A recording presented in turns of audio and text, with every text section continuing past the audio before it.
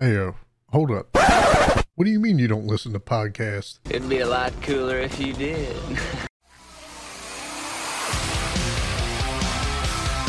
Welcome to the Be More Talkative Podcast.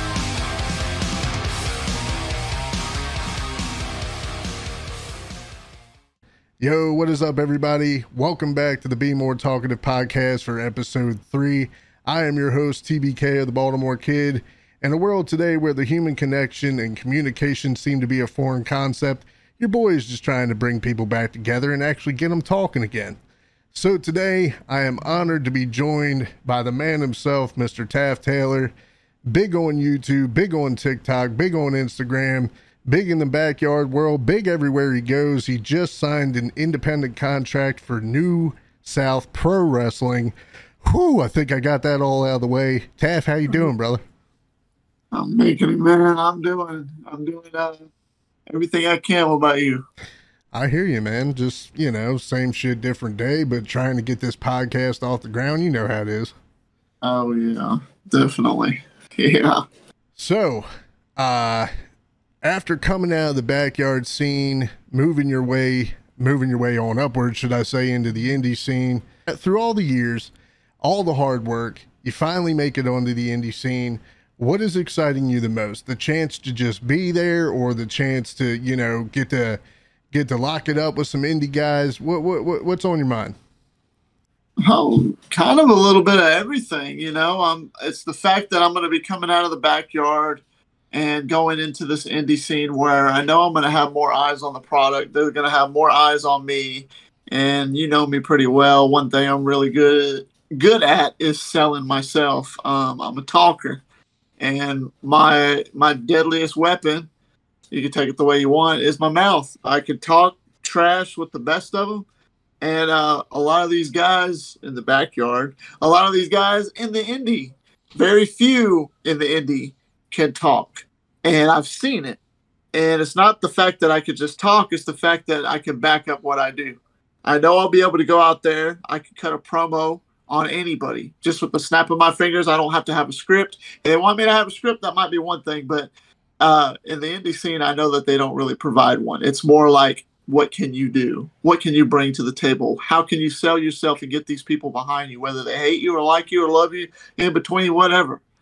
And I know I'll be able to do that, but I'll also have the talent to be able to get in that ring and lock up with any of them. I don't care how much bigger they are than me. I don't care if they're smaller than me. Whoever it is, I'll be able to tell a story in that ring and get the people watching it. Sure. Period.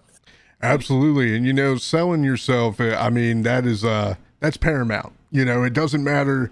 It doesn't matter how over you think you are. It doesn't matter how over the boys think you are. If the crowd ain't with it, you ain't got it. So, I'm looking forward to seeing some of your matches. I'm looking forward to, seeing how you get the crowd behind you. How did you get started into the whole wrestling scene? Like, I know as it's pretty obvious, we all started off as fans, but what was it for you? What was the thing that captured your attention, that made Taff Taylor go, you know what, this is for me? Clearly it was, you're talking about when I actually first got in the ring, what got me in the ring? What got you in the ring? What got you watching wrestling in the first place? Like, what was it that, you saw wrestling and was like, oh, I want to do that? Well, so it actually started when I was 3 years old, but it wasn't that I wanted to get in there and do it. It was more the fact that I just wanted to watch it because I was in awe of it. Sure. At first I thought it was some type of a TV show or it was a show or a movie of some sort, like you watch and you're just mesmerized by what you're watching and you just love it. And I was hooked. First thing I saw, literally the very first match I've ever seen in my entire life was Hulk Hogan versus Andre the Giant. Okay. I see the big old Andre the Giant, 7'2", 7'4", whatever he was at the time, standing over Hulk Hogan, who was already a larger than life guy, wearing the bright yellow, and he was the superhero, and he's, got everybody screaming for him. Sure. And I'm sitting there watching him just throwing bombs back and forth. and Andre slinging him around. And then when he finally went for that slam and he picked that guy who was bigger than him up, I was just like to the screen. I was just glued to it. Yeah. And easily one of the most iconic moments in wrestling history. Yeah. So from that day on, it was over. I was hooked. Yeah. Wrestling became like my number one thing. I had to see what was going to happen. I had to see all these characters come on and just do what they do. And then it was probably, let's see, I was 3 when that happened because I'm as old as WrestleMania. It was probably about 10 or 11 years later. I was watching WrestleMania 12 and watching Shawn Michaels and Bret Hart go at it in the Iron Man match. Okay. And Shawn Michaels was instantly like, so I loved Hulk Hogan already. Yep. But the first, like, Hogan was my number one dude. I liked Ultimate Warrior a little bit when he was coming down, and Macho Man, I dug them. They were cool. I was really just, Hulk Hogan was like my guy. You know, he was my favorite. And then out of the blue, this little smaller dude who's real fast and just he's flamboyant. He was charismatic, Shawn Michaels. And when they said from San Antonio, Texas, and I'm like, what? Texas? Texas? I'm from Texas because I lived in Texas at the time. I grew up, born and raised. Sure. I'm just like, I got to watch him. And he did I loved like karate movies too at the time, that, you know, as your young teenage kid growing up. And he was doing super kick, you know, the sweet chin music. Right. And I was like, okay, Shawn Michaels is my number one favorite because Hogan had already left the company. He's in WCW, and I thought WCW was the enemy team.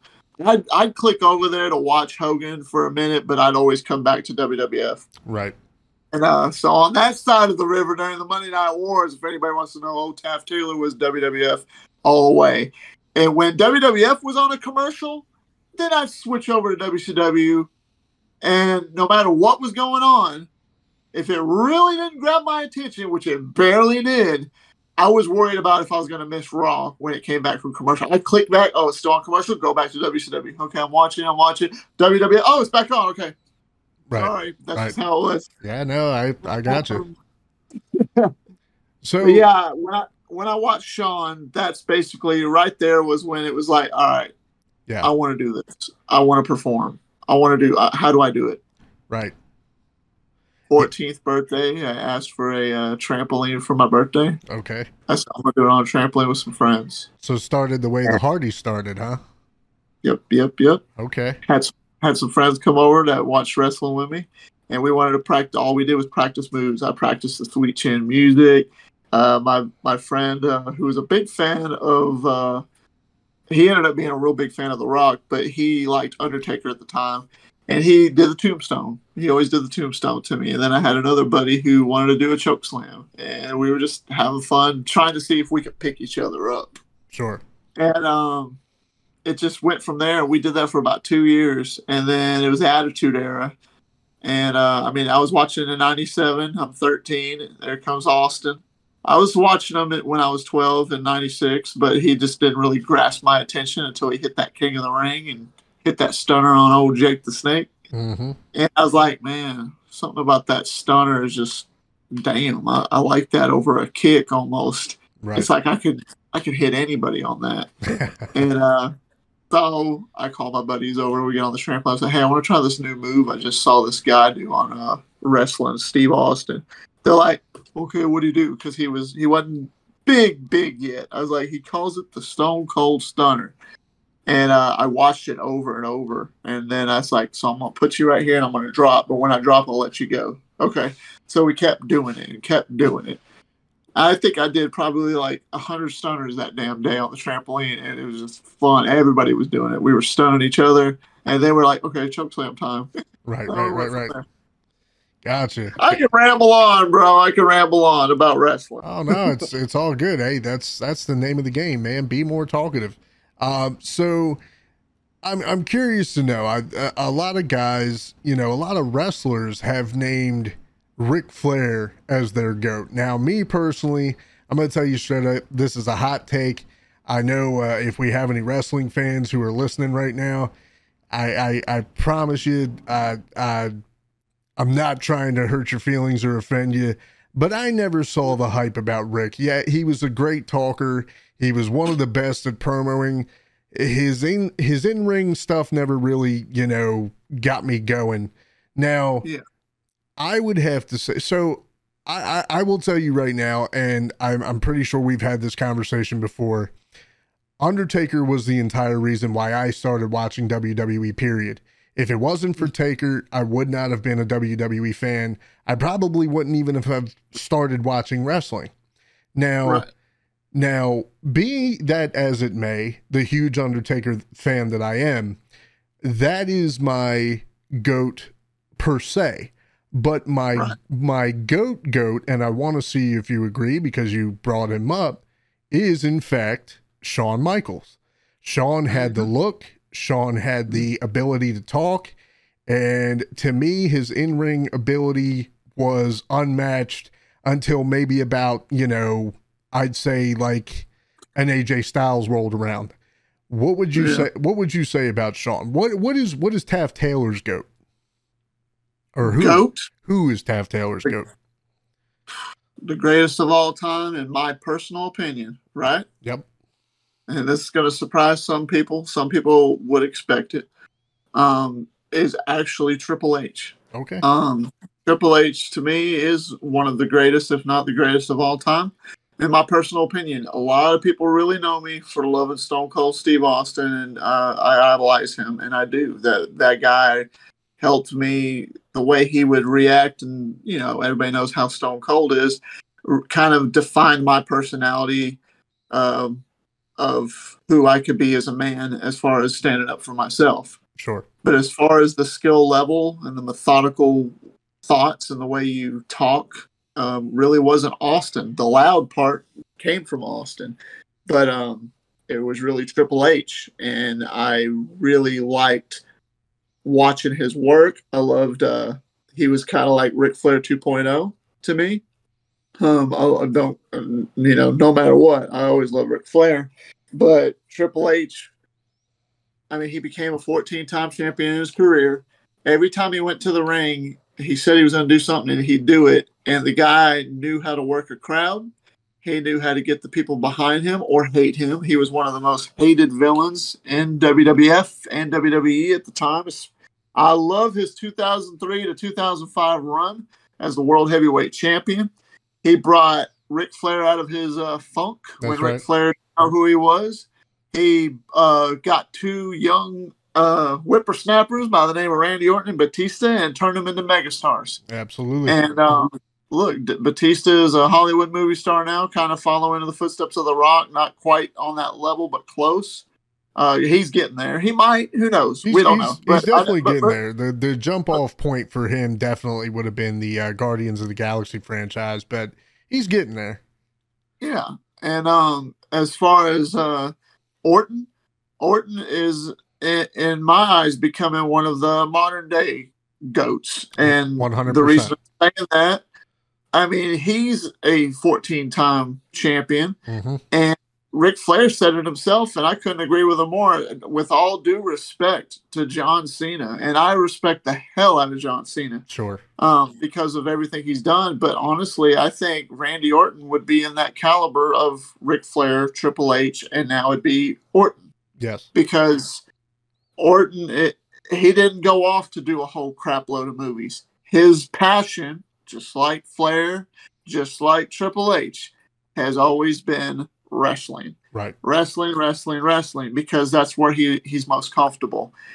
I think I would follow in that type of category as well. If I'm not saying I would, but say I was in that league where I was doing so well, I'm getting offered movie deals and all that, I would really be like, it's cool, but my love is right here in this 20 by 20 square foot, ring. And I really think Orton could be a 16-time champion. Yeah. I think Orton could actually be the one to get 17 titles if he was.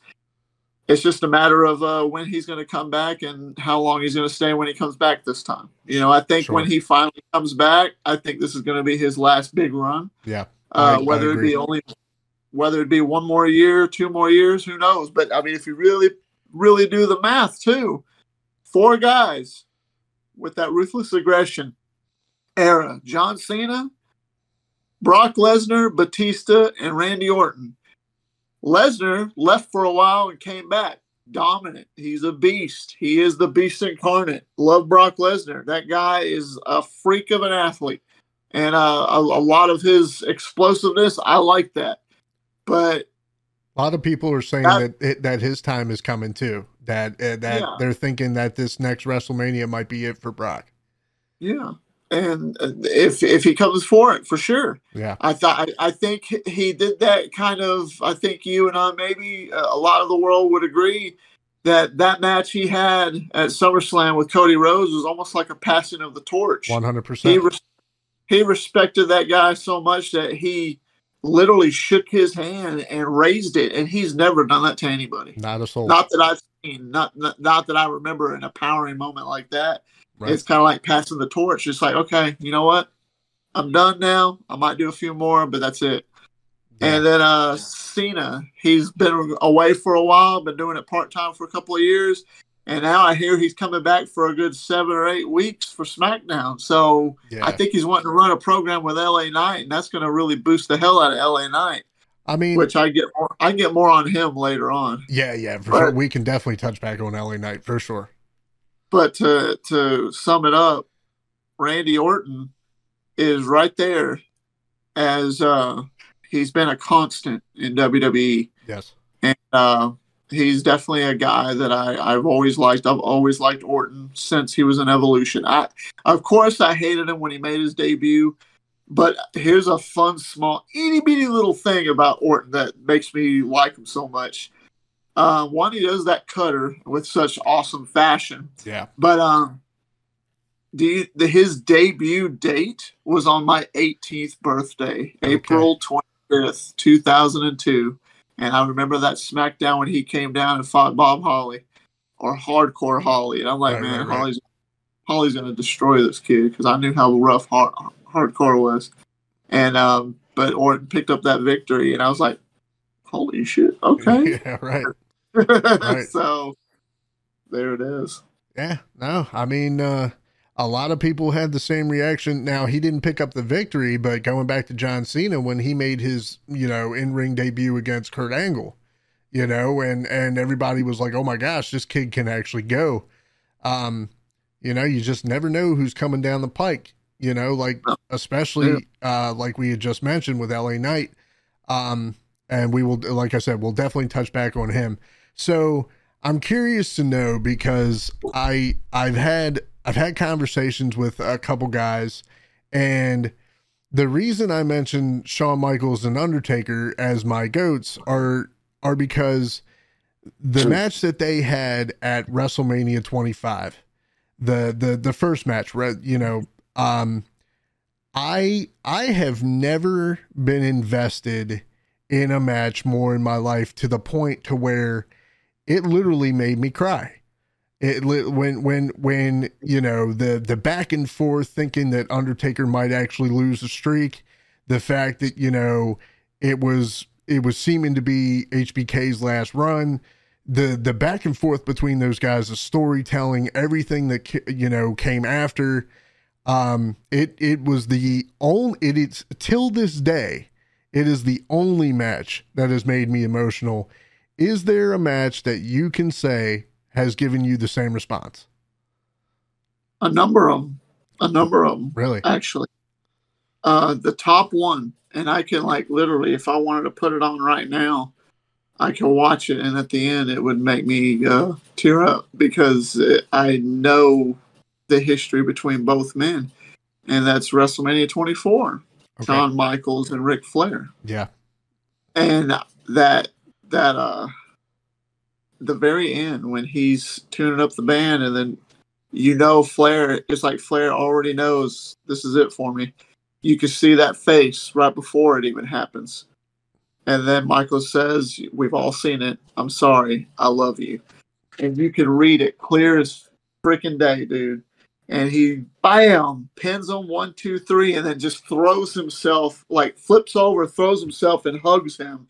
and like holds his head, and you can see the tears. I mean, thinking about it's kind of getting me soft up, but that touches my heart because as I was getting older, I was wanting to understand more about Flair. So I went back and watched a lot of NWA days and him in early WCW. One of my favorite Ric Flair matches of all time is actually on a TNT WCW super show or whatever it was between Sting and Flair. And it was just awesome to watch to me. One of my favorite Flair matches and Sting matches. Right. And knowing that what Flair has been through in his whole career all the way up to that point, I mean, he was even part of Evolution. He helped build up what we talked about a minute ago, Randy Orton and Batista, siding with Triple H pulling him out of the funk. Ric Flair is somebody that a lot of the guys highly respected. It was Triple H's favorite wrestler. It was Shawn Michaels' favorite wrestler. It was Stone Cold's favorite wrestler. Everybody loved Ric Flair. It was Taker's. I know what you were saying earlier, but for an older guy like me, because I'm a little bit older than you, Flair was what they call, I don't know if you've heard the term, but he was known as the 60-minute man. Yes. The 60-minute man is because he would literally go out there and work hour matches, not because he had to, but because he would go to all these territories and make the guy he would face look like $1 million. Even if he'd win, he won 90% of his matches. Right. But 90% of those matches, he was selling his ass off for the guys he was in the ring with. And it's just that respect because he put people over. He made so many people go over and make them look good. Even in a losing effort, he still made them look like $1 million. And that's one reason why I think Triple H is like the GOAT of all time for me, because he in the same aspect did that. He could sell his ass off. You believe that he was getting his ass kicked by whoever he was putting over. Right. You know, he did it with Maven. He did it with Shelton Benjamin. I mean, just to name a few smaller type guys.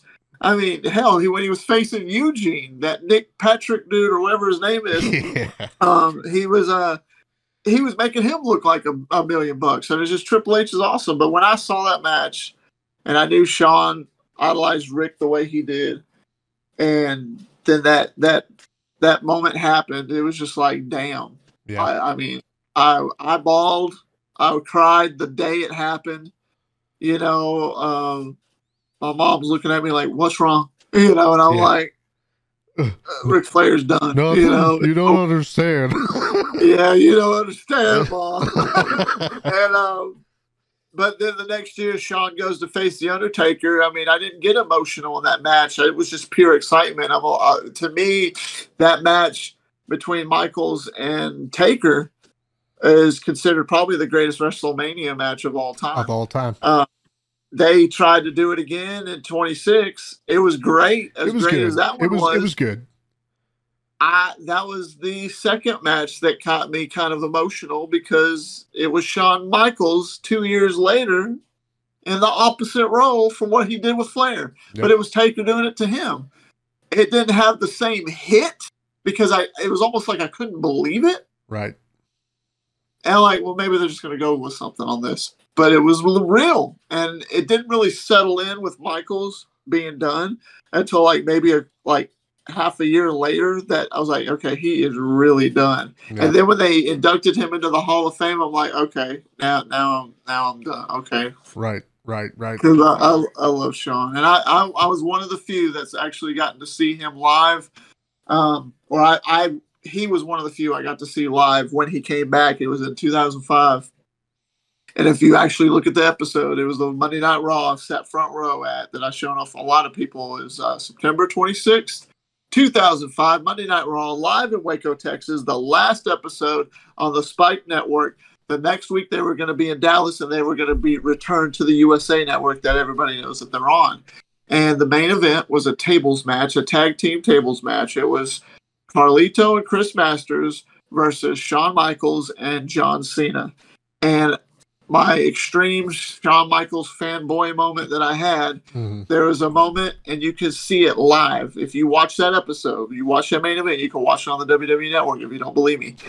He gets thrown out of the ring, and he literally came right up to me. He was on the barrier, and he was getting up, And I said, Michaels, come on. I patted him. I'm like, you got this. Kick his head off. And he looked at me just like this, and he winked his eye, and he goes, I got it, kid. I got it. Nice. He's like, keep watching. And that right there was like, man, I talked to John. Very and nice. Then the week after, I ended up getting to meet him backstage, and I got the picture. I've shown a few people where I met Cena and I met Shawn. I got a picture with Shawn, and that was great. So, one of my bucket list items I got to kick off. There you go. That's awesome, man. I mean, and it's those little moments, and those guys like that. They know that those little moments mean the most to the fans. Just a head nod, a little smile, or slapping the hand when they come down the ramp. Those are the little moments that stick with you forever. So, so I know you said that Triple H was your GOAT, and I'm going to tell you, because the Undertaker is my GOAT for I don't know, an unconventional reason, I guess you could say. Like, his body of work is fucking awesome. Nobody can dispute that. The streak, he was voted for having the best entrance in all of WWE with, and all that, and all that's well and good. But the reason why he is my GOAT, the reason why I respect him as much as I do, is because if every single interview that I've ever watched, whether it be, some random Joe Schmo who's worked with him in the past, or the tippy of the top, which would be Rick, Batista, Edge, Randy Orton, whoever, Shawn, Triple H, there has been not one person who has ever had a bad word to say about this man. And 30-year career, and not one person is calling you a dick, an asshole, a stiff, a jerk, nothing like that. I have yet to hear one interview where anyone has badmouthed this man. And to me, to have the respect of your peers, to have the respect of your bosses, and then to have the career that you had, that is a GOAT to me. So what was it about Triple H? Was it his body of work? Was it his work ethic? Like, what, when you really boil it down, why is Triple H your guy?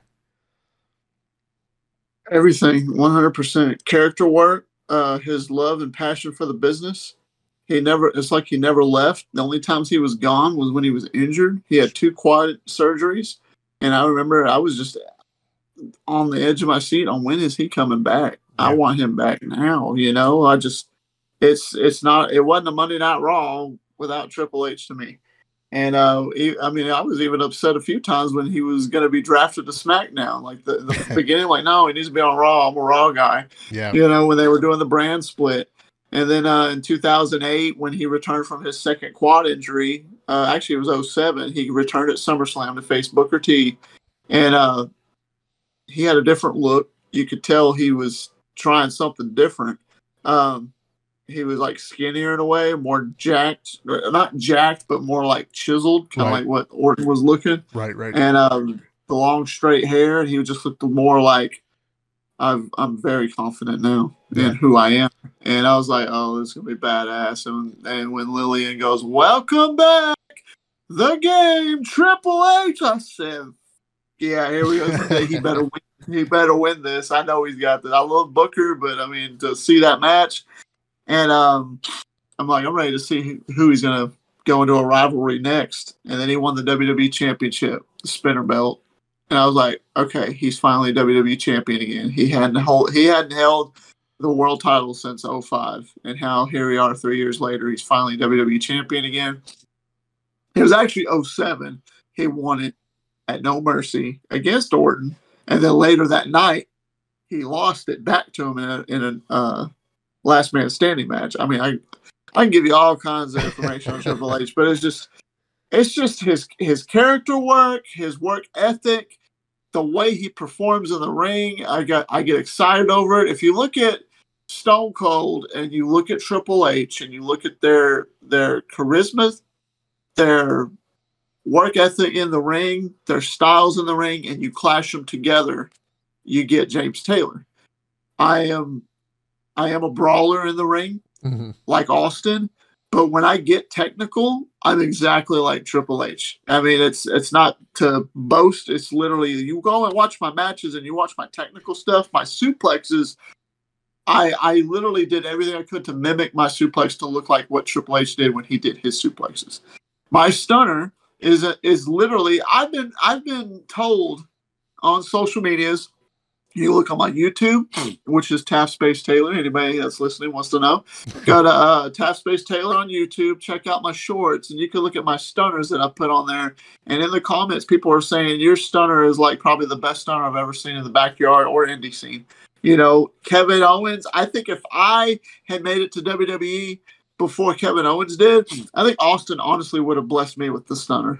Straight up. I know that's funny. Maybe that's a long shot right there, reaching for that proverbial brass ring. That's what that's a straight shoot. I really believe that, because it's not just me. I mean, I did everything in my power to make it look like that. But if I wanted to also, I could do the pedigree as good as Triple H. And there it is. The only reason I didn't want to make that as my main finish is because Triple H was still so current. Yeah. He was still going. Austin was literally done after 03. He was done, no more. And it's like, nobody's going to use the stunner. I mean, and I love the stunner. Why not? Sure. But if you look at my signature, I do a spine buster in almost all my matches. And my spine buster isn't a AA spine buster. It's literally a Triple H spine buster. I throw the leg just the same way he does. I slam him and I'll get up. I mean, sometimes I'll do the thing like Triple H, but most of the time I just do the spine buster. Right. His mic skills, how his heel work. Oh my God. He was a heel for most of his career. You got Austin, you got Rock during the Attitude Era. They were just the polarizing figures. But on the other side, that heel factor, the ultimate villain, other than Vince, I would believe was Triple H. You got these two faces, you got these two larger-than-life characters. Triple H became a larger-than-life character. He was like the Doomsday to Superman. He was like the Joker to Batman. I mean, he was right. That great to me. And now him being COO, hell, he lived the authority storyline that he did with everybody. Yeah. I mean, and he brought back Evolution for a short time period. He boosted the Shield up and Roman Reigns. Like, a lot of people give him shit. Oh, he's part owner and he helps run the company, and then they gave him a world title.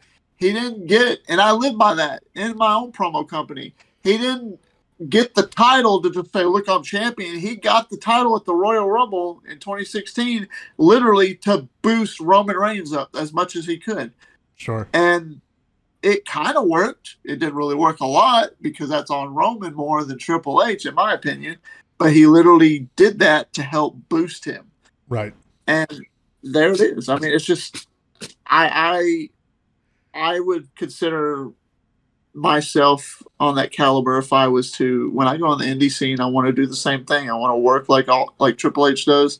I want to do the same aspects because he really truly is a GOAT to me. That's just to me. Gotcha. My opinion. Yeah, that's fair. So I'm curious to know, since you mentioned Stone Cold and The Rock, like you said, during the Attitude Era, easily two of the biggest faces, easily two of the biggest guys, period. Now, the thing about Stone Cold, right? And this is not to bash that man whatsoever. I wouldn't dream of doing that. Stone Cold has gone on record to even say himself that while at the end of the day he had one of the most badass careers, his in-ring work wasn't super duper special. He was more known for his mouth and his promo work and stuff like that. Whereas The Rock had the promo work and the in-ring ability. So let me ask you, why do you think it is that till this day Stone Cold is probably revered, just a little over The Rock? When Rock had both, but was it because Stone Cold was able to, relate more, and he was doing things that people wish they were doing, like beating the shit out of his boss and the boss's little asshole kid and all that stuff. And was it because of the relatability factor, or it was because it was just that was Stone Cold and he was undeniable? Because, if you look back to when he was in ECW, when he got hurt, Paul literally said to him, "Hey, look, you're phenomenal.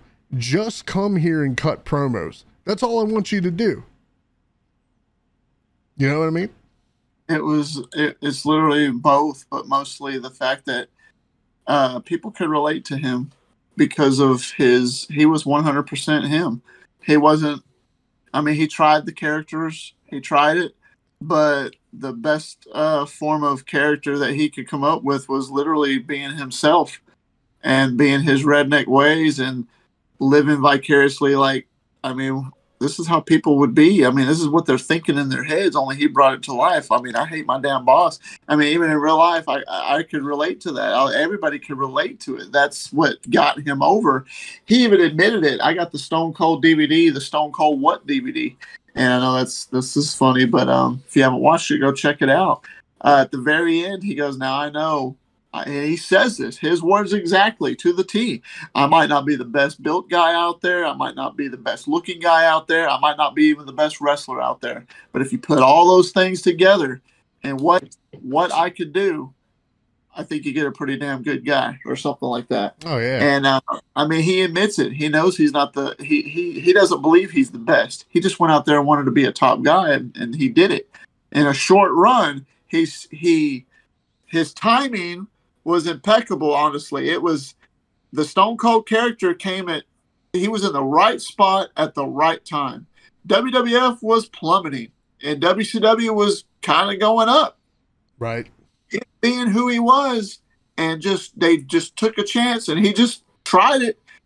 He saved wrestling. He saved the World Wrestling Federation and the WWE, and made it transcend not just Vince, not all the other wrestlers. Yeah, they all had their part, but he literally took it by the throat and said, "Come with me. We're going on this ride."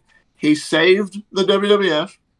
He had all the people behind him relating to him because of, who doesn't want to go to their boss and slap him in the face if they tell him to do something stupid?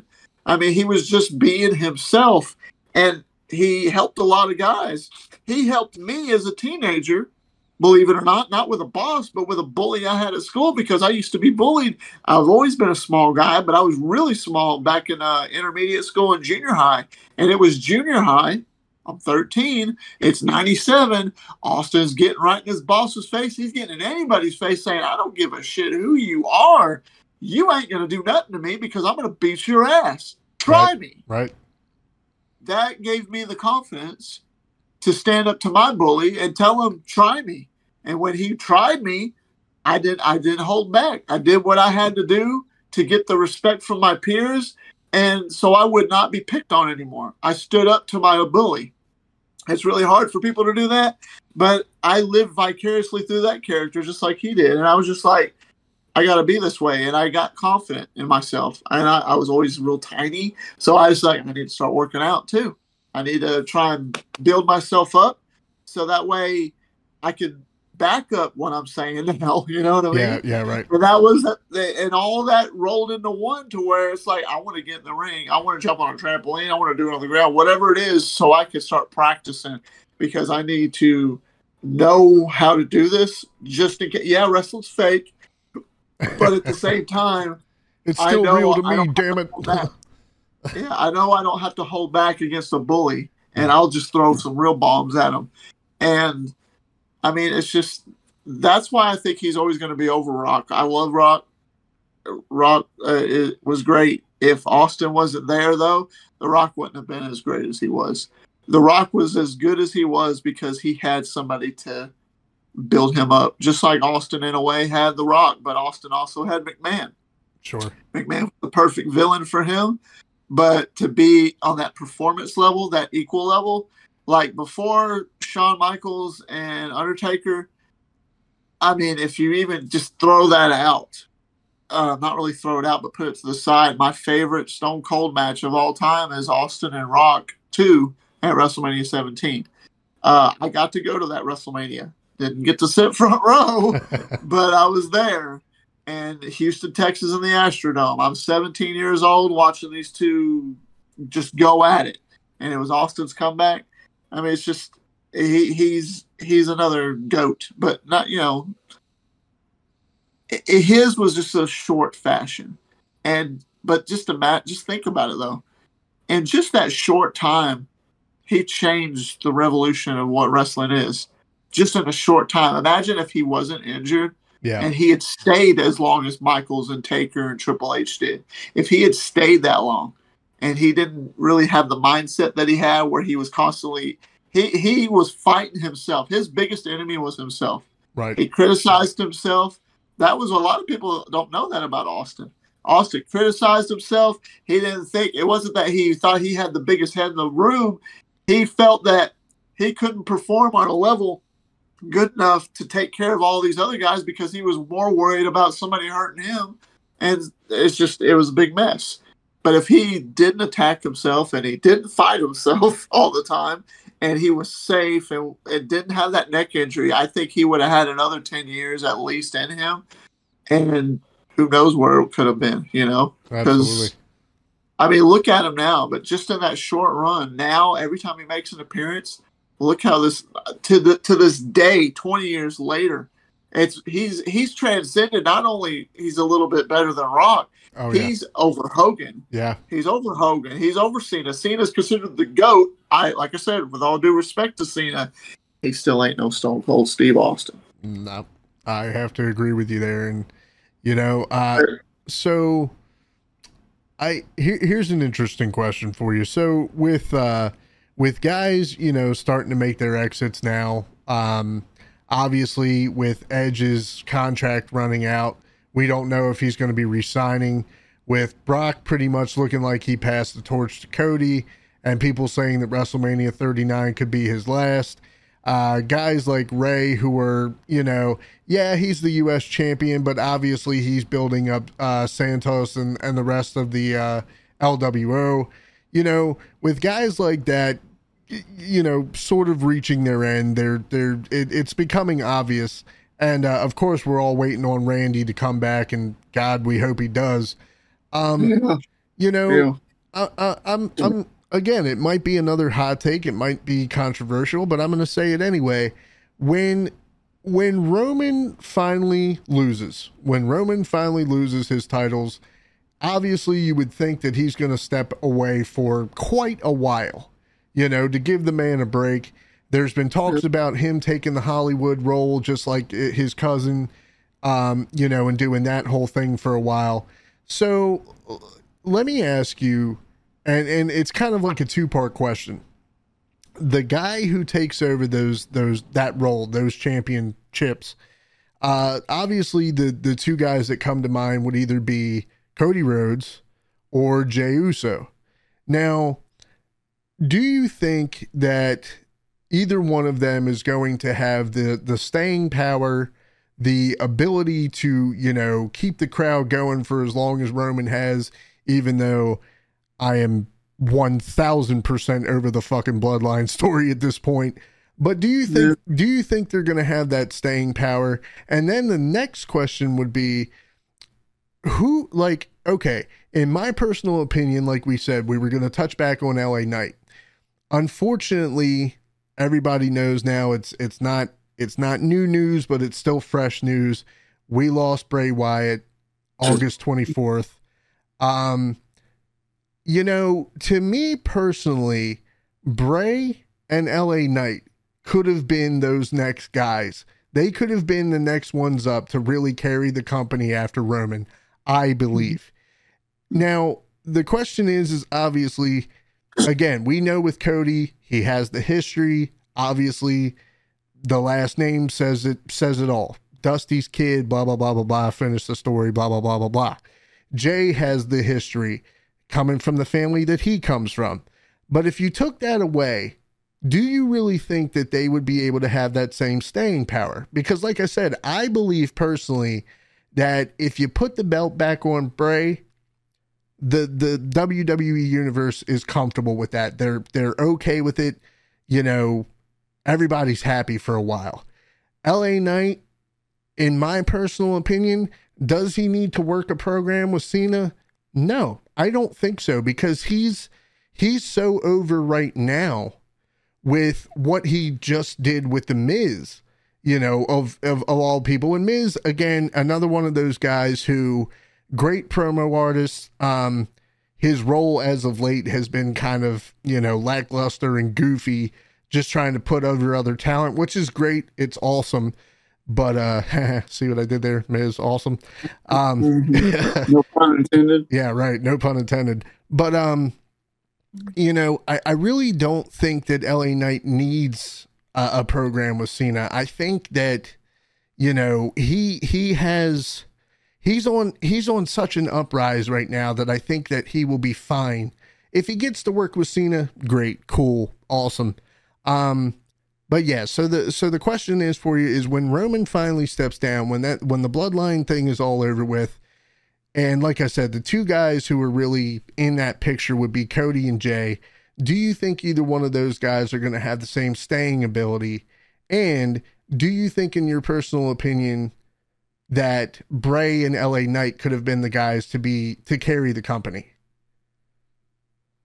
Cody, yes. Jay, no. I'm telling you, okay. So, like, I believe in Roman. I'm not a Roman Reigns supporter. The story is stale to me. It's getting stale. But as far as him being the figure that he is, as far as even with the Samoan dynasty, that type of situation and stuff, yeah, he's made his mark. He's left his, he's made his spot.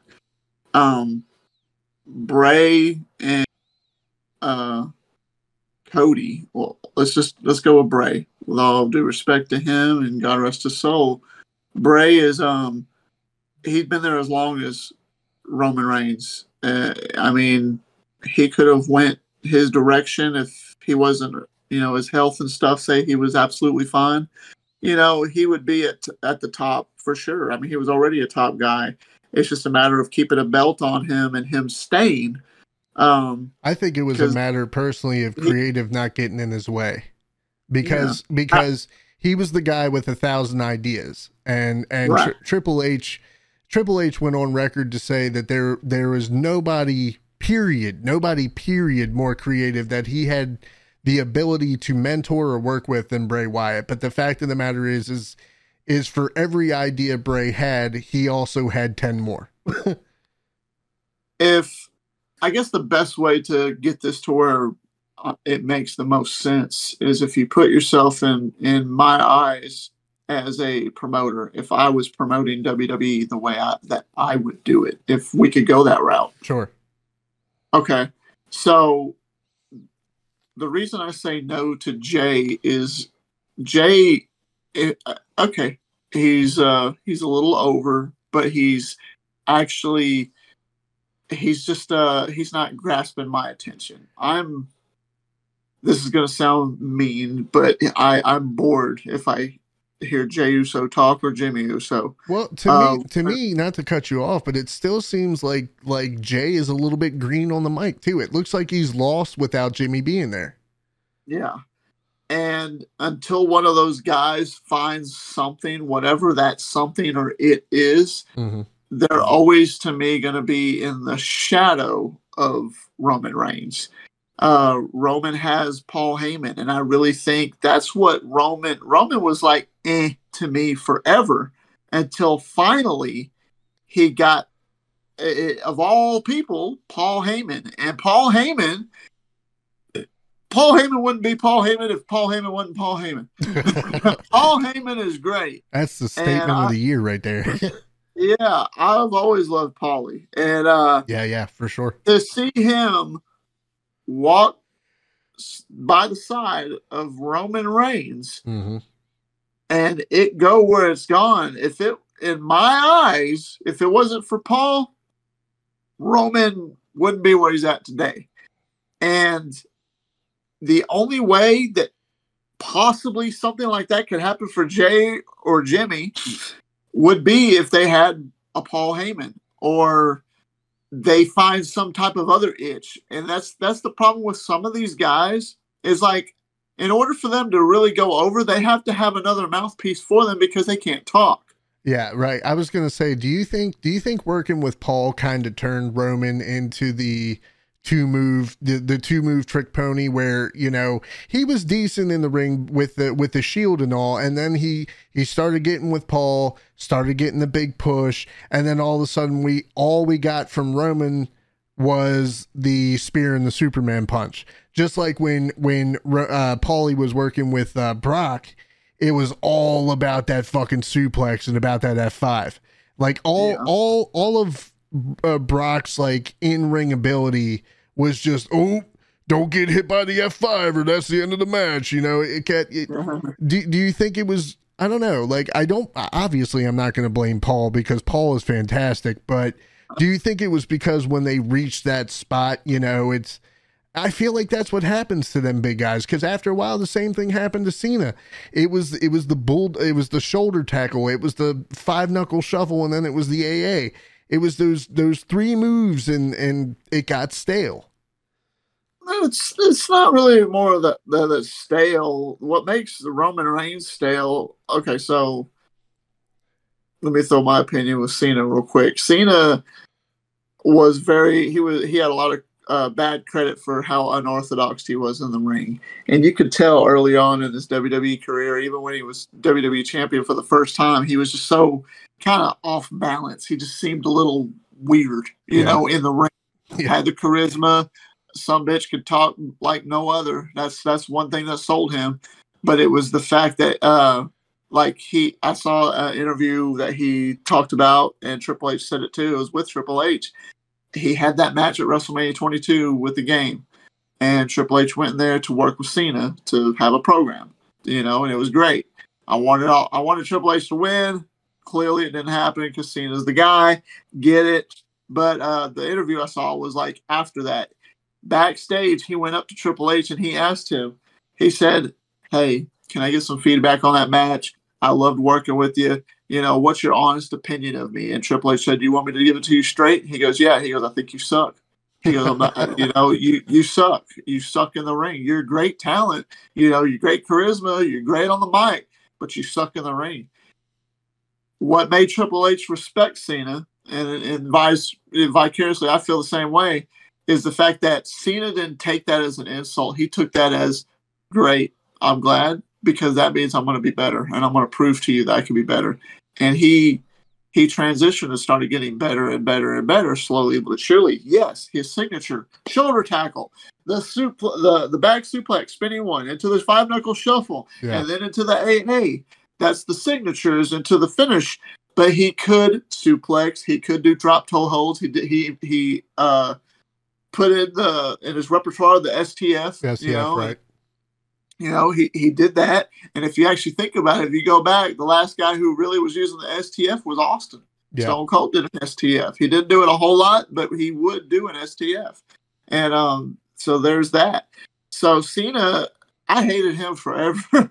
But when I started really understanding his gimmick and understanding how he was, and never really turning heel, you know, and seeing what he stood for, I really respected the hell out of him, you know. And but if you look at Roman Reigns, and I've seen this since 2012, since he debuted, nothing has changed with him. He could put on a long match, but literally, he is a 2-move guy that you say. He is what I would call, dare I say, the modern day Goldberg with a better fashion. He's not flying through guys in a matter of like 2-3 minutes. He's stretching it out and getting his ass beat, making you think he's about to lose. But then here comes the 2 or 3 moves, and then it's over. Right. You know, and that's what's like. I'm bored. You know what I mean? Yeah. I'm bored at a Roman Reigns match. I've always been bored at a Roman Reigns match. There's only one Roman Reigns match that ever stood out to me that made me kind of believe in him. And it was his first time he fought Brock at WrestleMania 31. Right. Until Seth Rollins came out. and did the biggest heist of the century. But it was that whole match, seeing Brock just beat the shit out of him down, slapping him so hard and getting him, and then him like finally coming back. I'm like, okay, I'm believing in this kid now. I've got the believability. I kind of want to get behind him. I'm a big Brock fan, but I'm getting behind Roman a little bit. Now, I had a little sliver of hope, but then it just fell after that, because it's like, why can't you keep doing that? You're not doing that. Yep. But hey, it is what it is. If I was to book WWE today, my personal opinion, with the current superstars that are on it, I would have Cody defeat Roman Reigns and win the WWE Undisputed Universal Championship. The perfect. I don't know why they won't use him. This is my personal opinion. I really believe that it'd be Cody Rhodes, The Miz, and right behind, because he's coming really fast, is LA Knight. I would have The Miz be the top heel, because that bastard can talk. Okay. He's underrated. He's not used the right way. If it was me, I would have him be the next heel, the top heel, where everybody was hating him, and be champion. Well, we've had a heel champion forever. We need Cody to be the face. Yeah. But somebody to be there would be Miz, in my opinion. I could see some really good matches between Cody and Miz. I would be all right with that. It would be cool. And I've always been a Miz supporter. I actually am a fan of The Miz. I like The Miz. And when he won the WWE title for the second time, I'm like, okay, great. Hopefully he'll keep it for a while. But then he was just a handover guy. And that kind of perturbed me a little bit, because I was like, give him at least a couple of months. Shit. Yeah. You know? You know what I just thought about? The Miz is slowly starting to remind me of Jericho. Can you? Yeah. Like, I agree. I agree. The whiny heel, the guy who would get on the mic and yell and make a fool out of himself, but you could still, after a while you went from hating at him to just laughing at him, because he was, out there just screaming and saying outlandish shit. And I love Jericho. I love Jericho. For sure. Always loved. He's awesome. But Miz for sure. But Cody Rhodes, I think he's getting better and better on the mic. He's not super empowering on the mic, but he could go to town in that ring. His in-ring ability is, to me, he's good. He's top notch. He's where he needs to be. I think he's done great with what he's done in his career. He's got a catchy entrance thing that everybody loves. The people are behind him. To see him turn heel in his form, I think he's, in a way, dare I say, kind of where, because of his gimmick, I think he'd be more of the modern day Cena, because where he's going to be that guy that won't ever turn heel again. I really believe that. That's my opinion now.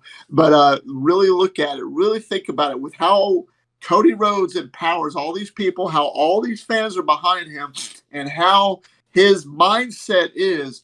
I don't see him ever going heel again. No, probably not. Bet on it. But, who knows? But I would love to see one last thing between him and Randy.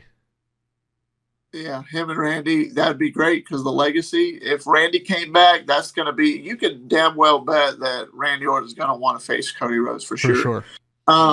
But the other guy, he's trailing behind. He's not really trailing. He's on their ass. Yeah. Is LA Knight. Yeah. And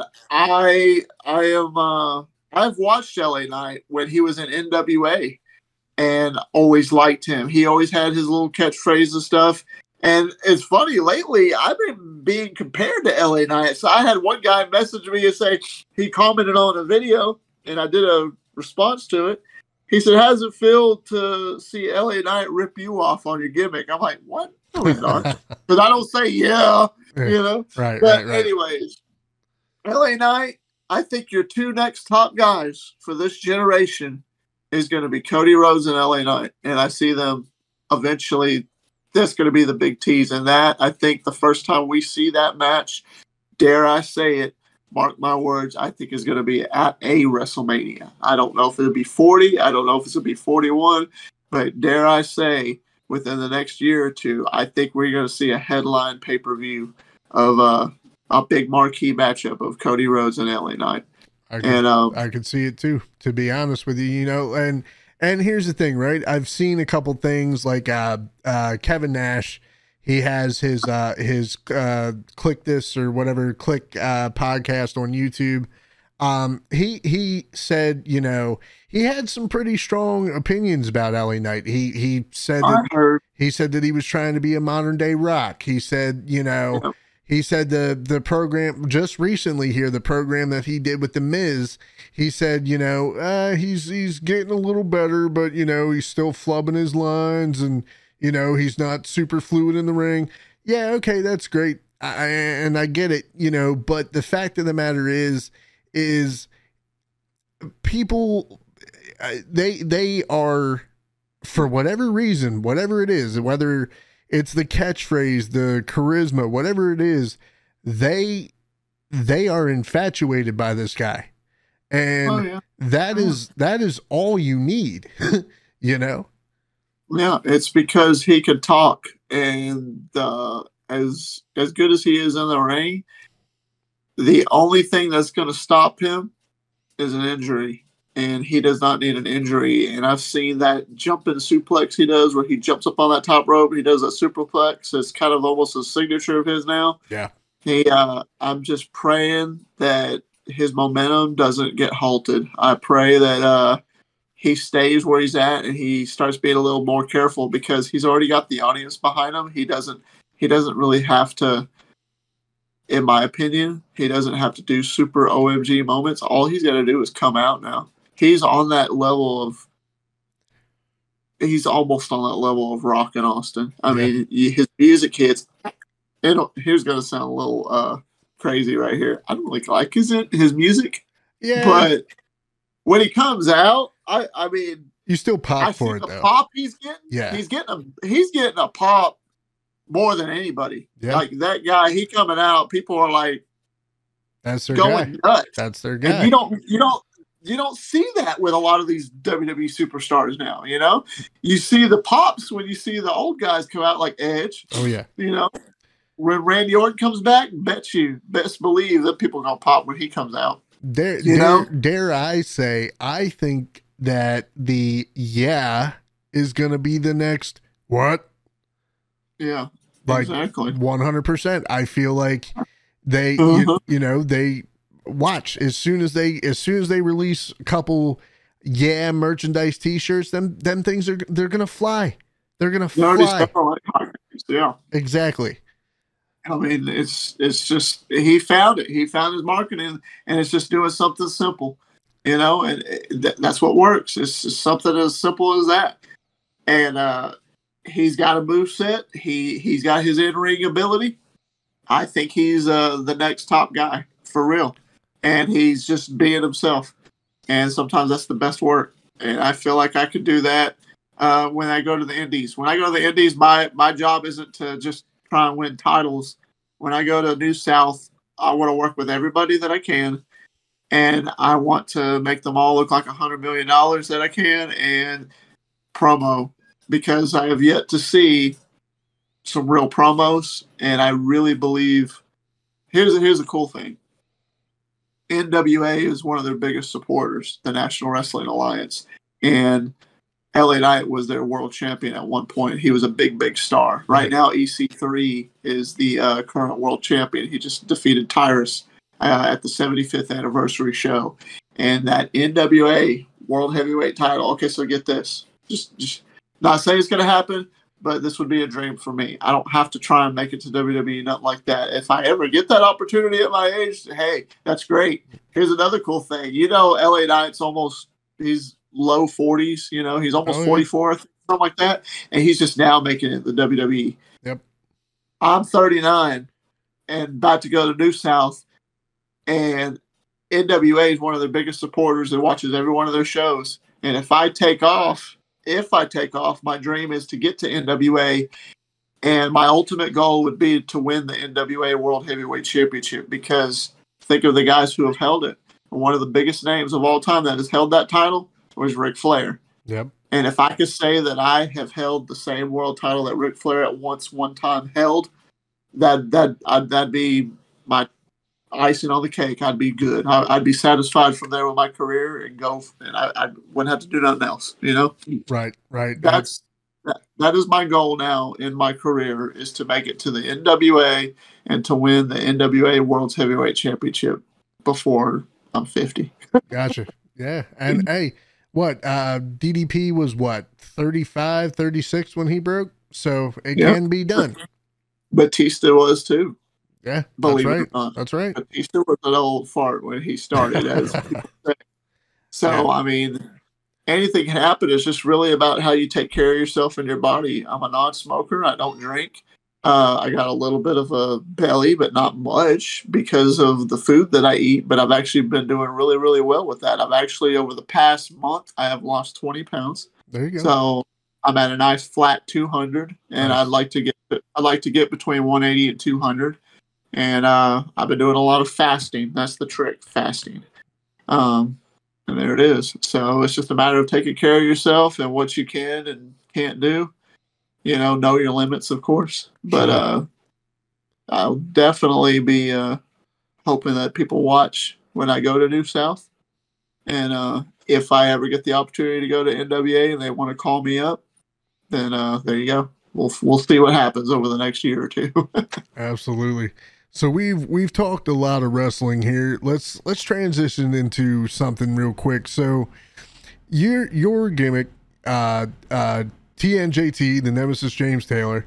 We have talked several times about your love for Resident Evil. What makes that, like, would you go on record and say that is your all-time favorite game franchise, period? Yeah, definitely.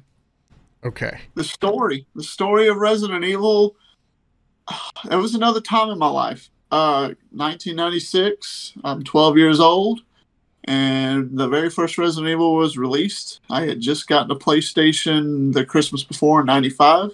I got my favorite fighter series of all time, over Street Fighter and Mortal Kombat, is Tekken. And I got the first Tekken game, got Crash Bandicoot, all that good stuff, Ridge Racer.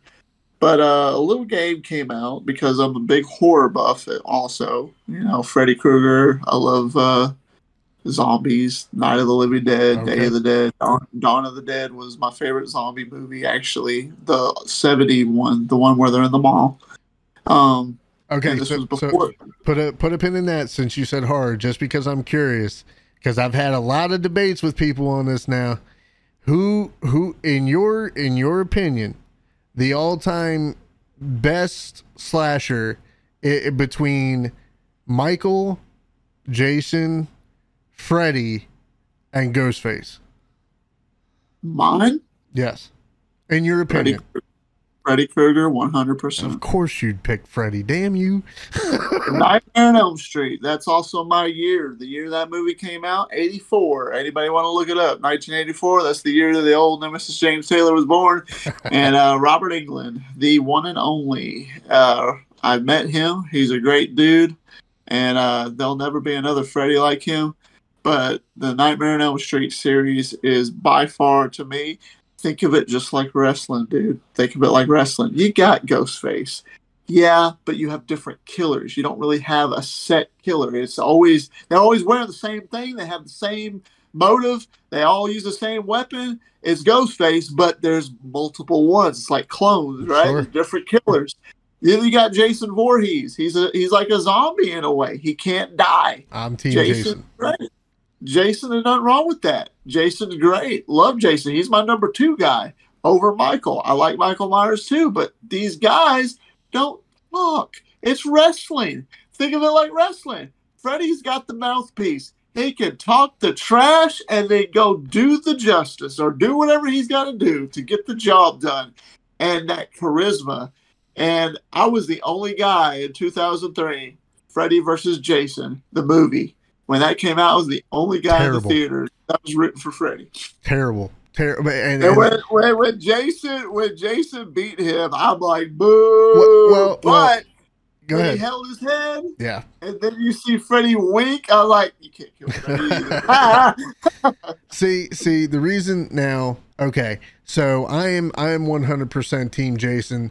And I know that there wasn't, a constant Jason, which there fucking should have been, by the man, a man by the name of Kane Hodder, did Jason from Jason 7 all the way up to Jason X, and for whatever fucking reason got passed over to do Freddy versus Jason, which was horrible.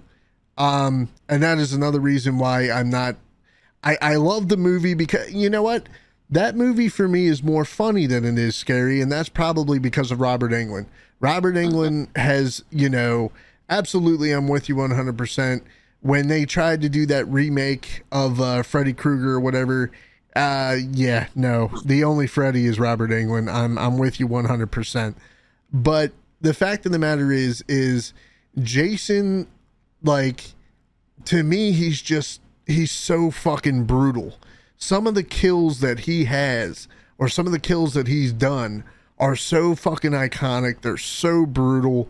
And Kane actually got his inspiration for the way that he would make, Jason move from guys like Kane, from guys like The Undertaker, circling back to wrestling here. And he also said that he even studied a little bit of the guys who were playing Michael Myers, the way that they would move, the way, and that's the thing too. Like, I think it takes just a little bit more skill. And the reason why I say this is anybody, as long as you have a fucking personality, can make, their guy iconic by what they say. It takes a real motherfucker to make a character iconic without saying a word. So what you're saying is you're a big fan of Kane Hodder's work, right? Yeah, 100%. So then that should be all the more reason for you to play that Texas Chainsaw Massacre game, because he did the mocap for Leatherface in that game. That's right. He did. I found out about that. I think he actually. I like Kane Hodder too. Yeah, Kane. Man. That is another guy that I have the utmost respect for. But you know why they didn't use him for Freddy vs. Jason, don't you? Well, do you know? I can tell you. You could tell me, I'm sure, but from what I've heard and from all the interviews that I've listened to, I don't think he's ever been. I could be wrong, but I don't think it's ever been like concrete reason why. Like, he just said that for whatever reason they decided not to go with him. That's the reason that he gave. So if there's a concrete reason that you know of, there's a concrete reason. Kane Hodder is actually shorter than Robert Englund. Robert Englund's a 6 foot something dude. Kane Hodder's actually shorter than him. Right. They did not want Freddy to look taller than Jason. They want Jason to look like the bigger dude. It wasn't that they didn't like Kane Hodder. It was just it could not work with Robert Englund because there's only one Freddy. And Robert Englund is the Freddy. And it would have been way too hard for them to figure out how to make Kane look taller than Fred, than Robert. And so they had to go with a different guy because Jason doesn't talk anyways. And the guy studied Kane Hodder's work as much as he could. He really did, with all due respect. I agree. I would have loved, when I found out it wasn't Kane Hodder, I was a little upset too. But then when I found out that concrete reason, I'm like, I guess it makes sense, and I went with it. It is what it is. But it's because Kane is actually shorter than Robert. And it would have been way too hard for them to actually film that, because if the fans wouldn't have believed it as much if Kane was shorter than Robert and Kane was still whooping Robert's ass. You know what I mean? That's fair. When if you look at it that way, it'll make you feel better about the film. It's a great movie, and Kane Hodder is always going to be, to me, the number one Jason as well. I agree.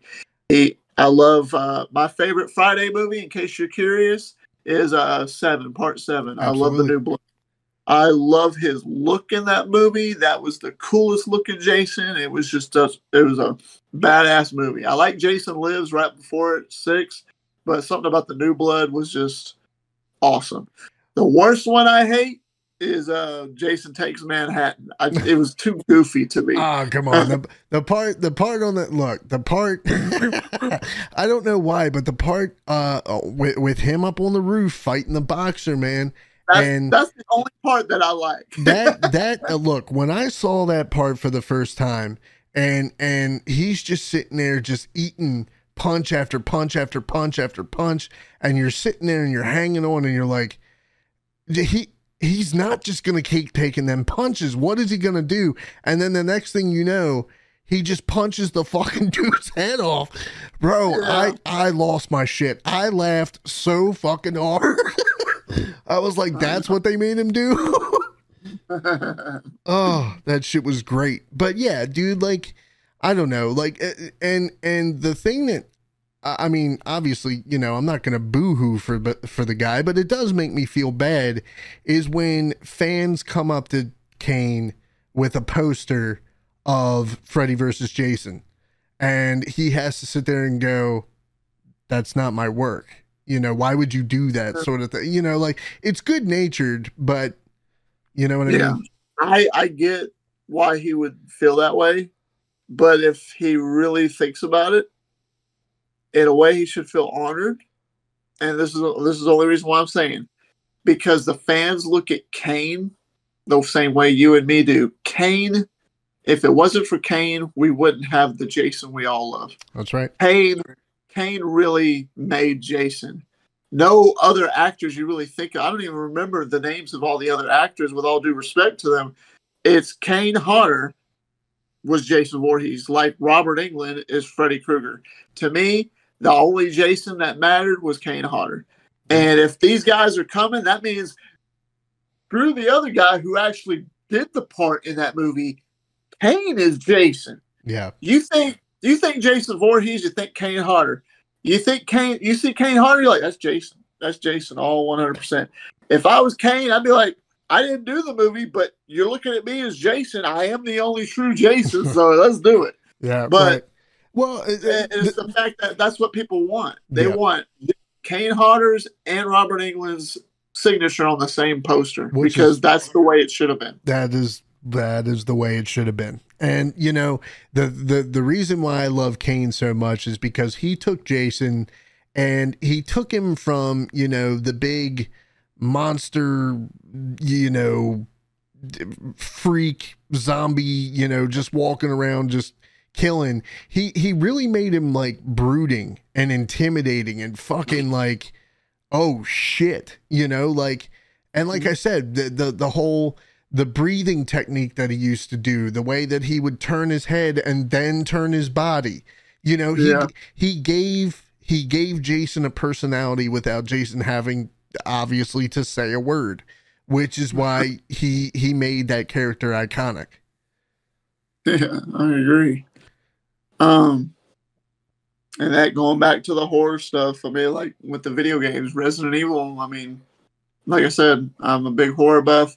I love zombies, and was going through a tough time and everything. Just lost my grandmother, and my mom wanted to surprise me in July of that year with Resident Evil. She goes, I was talking to this guy at the store, and he told me about this new game that was a scary game that came out. It's got shooting in it called Resident Evil. Don't know nothing about it. Thought you would like it. And I said, okay, I can kill some monsters. That'd be fun. Sure, I'll try it. Went on it, and it was one of those moments where I was glued to the screen, and it was just like the story, the cheesiness of the one-liners in that game, the bad voice acting, but the eerie, cheesy music, and the way the zombies were, the atmosphere, the still shots of the rooms, and you run through it with the tank controls. It was like the perfect game to me. I was like, wow, this is like, I'm having fun. I'm laughing. I'm enjoying it. There's some scary moments. It made me jump in a few spots. I hate spiders. You get to kill giant spiders, the big snake. I mean, I was just like, wow, this is awesome. And then Resident Evil 2 was announced 2 years later in 98. New characters, same type of world. and it was a story continuation, and I was already behind the first one. I went with it.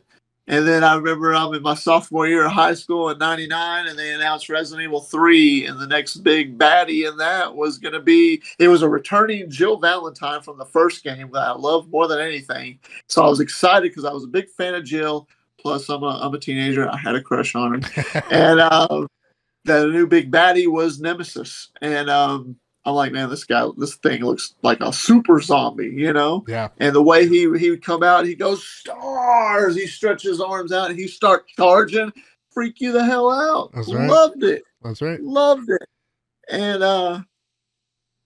that one I went back to over and over and over again. I love 1, I love 2, but something about 3 kept making me go back because I was just like, I love Jill and I love this bad guy, the Nemesis. I want to see if I can get away from him. And that's where I morphed that into wrestling because I was struggling with a wrestling name. And all my friends who were trying to come up with names and stuff. And it was one of my buddies, my best friend Chris, actually. And he's like, dude, you struggling with a damn name. You play that damn Resident Evil 3 Nemesis all the time. Why don't you just call yourself Nemesis James Taylor? Okay. I'm like, how can I be a nemesis? And then I'm thinking, well, it's the nemesis. He does this. And then the definition of nemesis, we all know, he's the ultimate, like, no matter what you do, you can't get rid of him. Right. It fit to me. And I just started using it. And then that's the story of how I got the name of the Nemesis James Taylor. So there you go. There you go. So yeah, for me, dude, what got me into Resident Evil was actually another game, which I'm sure you're aware of, House of the Dead. Yep. House of the Dead. Dude, and I remember, starting off playing that game in the movie theater, walking up to the big screen, pulling out the shotgun and all, playing that game. And then my buddy growing up actually got House of the Dead 2, which was one of my all-time favorite games growing up. He got it on Sega Dreamcast. And then one day, and we used to play that fucking game. Really, there you go. There it is. Y'all can't see it, but he's holding up a copy of House of the Dead 2.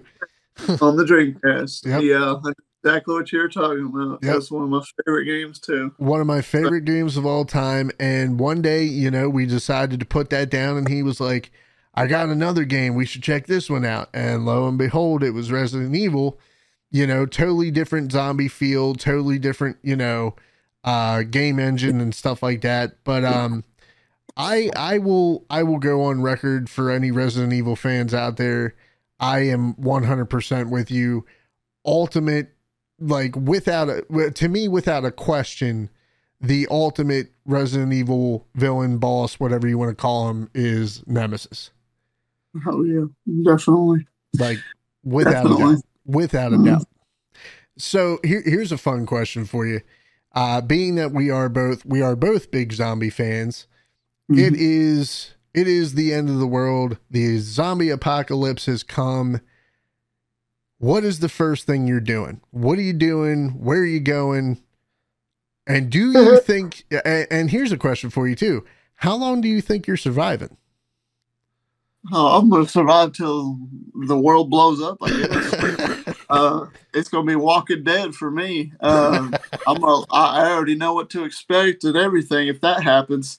And I'll take it happily. I'd rather have a zombie apocalypse than a robot-filled chaos, post-apocalyptic world. Sure. Me in a zombie world would probably be almost heaven. I would literally go like The Walking Dead and be happy. I wouldn't trust many people, obviously. Sure. I'm going to get all the supplies I can. I'm going to be very smart about it. I'm going to be very careful about it. I've gone to just to have fun with it. There's a haunted house that opens up every year near me called Arx Mortis. That's in Killen, Alabama. So if you ever are curious, look it up. Arx Mortis. There's actually arxmortis.com. You can find them on Facebook as well. But it's one of the biggest haunted attractions in Alabama. And fun fact, they have a zombie paintball. Oh, wow. Horse you could go. Nice. And they have a lot of people dressed up as zombies, and they're dressed accordingly too. And it's outside, and they only do it at night. They have certain lights everywhere, and you gotta like listen, and you gotta kill them, before they get. If they grab you and pull your tag, it's kind of like flag football too. If they pull your things off, because Right. they're allowed to do that, you got to sign the way. They're not gonna hurt you. They just grab your stuff. Then it's over because they don't shoot you. You gotta shoot them. Yeah. But if you shoot them all, then you win basically free tickets for the attraction, which is cool. But I think there's like 30 guys out there that's all dressed up. They're going. It's fun. It's so fun. That sounds fun. I've had my practice with some zombies. I've won a few games, but I've also been attacked and gotten. But I know what to hear and listen for too. Right. Gotcha. All right, man. So we're coming to the end here. Go ahead and plug anything you want to plug. Let people know where they can find you. You can find me on Instagram at Taff Taylor. You can look me up on TikTok for the Nemesis James Taylor. Actually, just Taff _Taylor on there as well. Find me on YouTube, Taff Taylor. I do podcasts also, the Nemesis Sessions. I interview a lot of wrestlers on there and promo wrestlers. I'm a big PlayStation fan, Taff Taylor 84. If you get bored, and you want to hit me up and play some games. I run a promo company. It's on hold, but it's about to be starting back up, called the Promo Wrestling Federation, PWF. The best Ninja Turtles movie in the world is Teenage Mutant Ninja Turtles 2: Secret of the Ooze. If you feel like watching that. I'm a big Lego fan. Love Legos. I just put the Hocus Pocus house together. Halloween's my favorite holiday. I'm a Taurus. Like long walks on the beach, etc. There you go. You heard it here first, man. Well, that was TNJT, the Nemesis James Taylor. I'm your host, TBK, or the Baltimore Kid. You know what, guys? In a world that's crazy, upside down, left, right, and center, why be less when you can be more? This has been the Be More Talkative podcast. We will see you again for episode 4. Take care. Stay safe. Peace.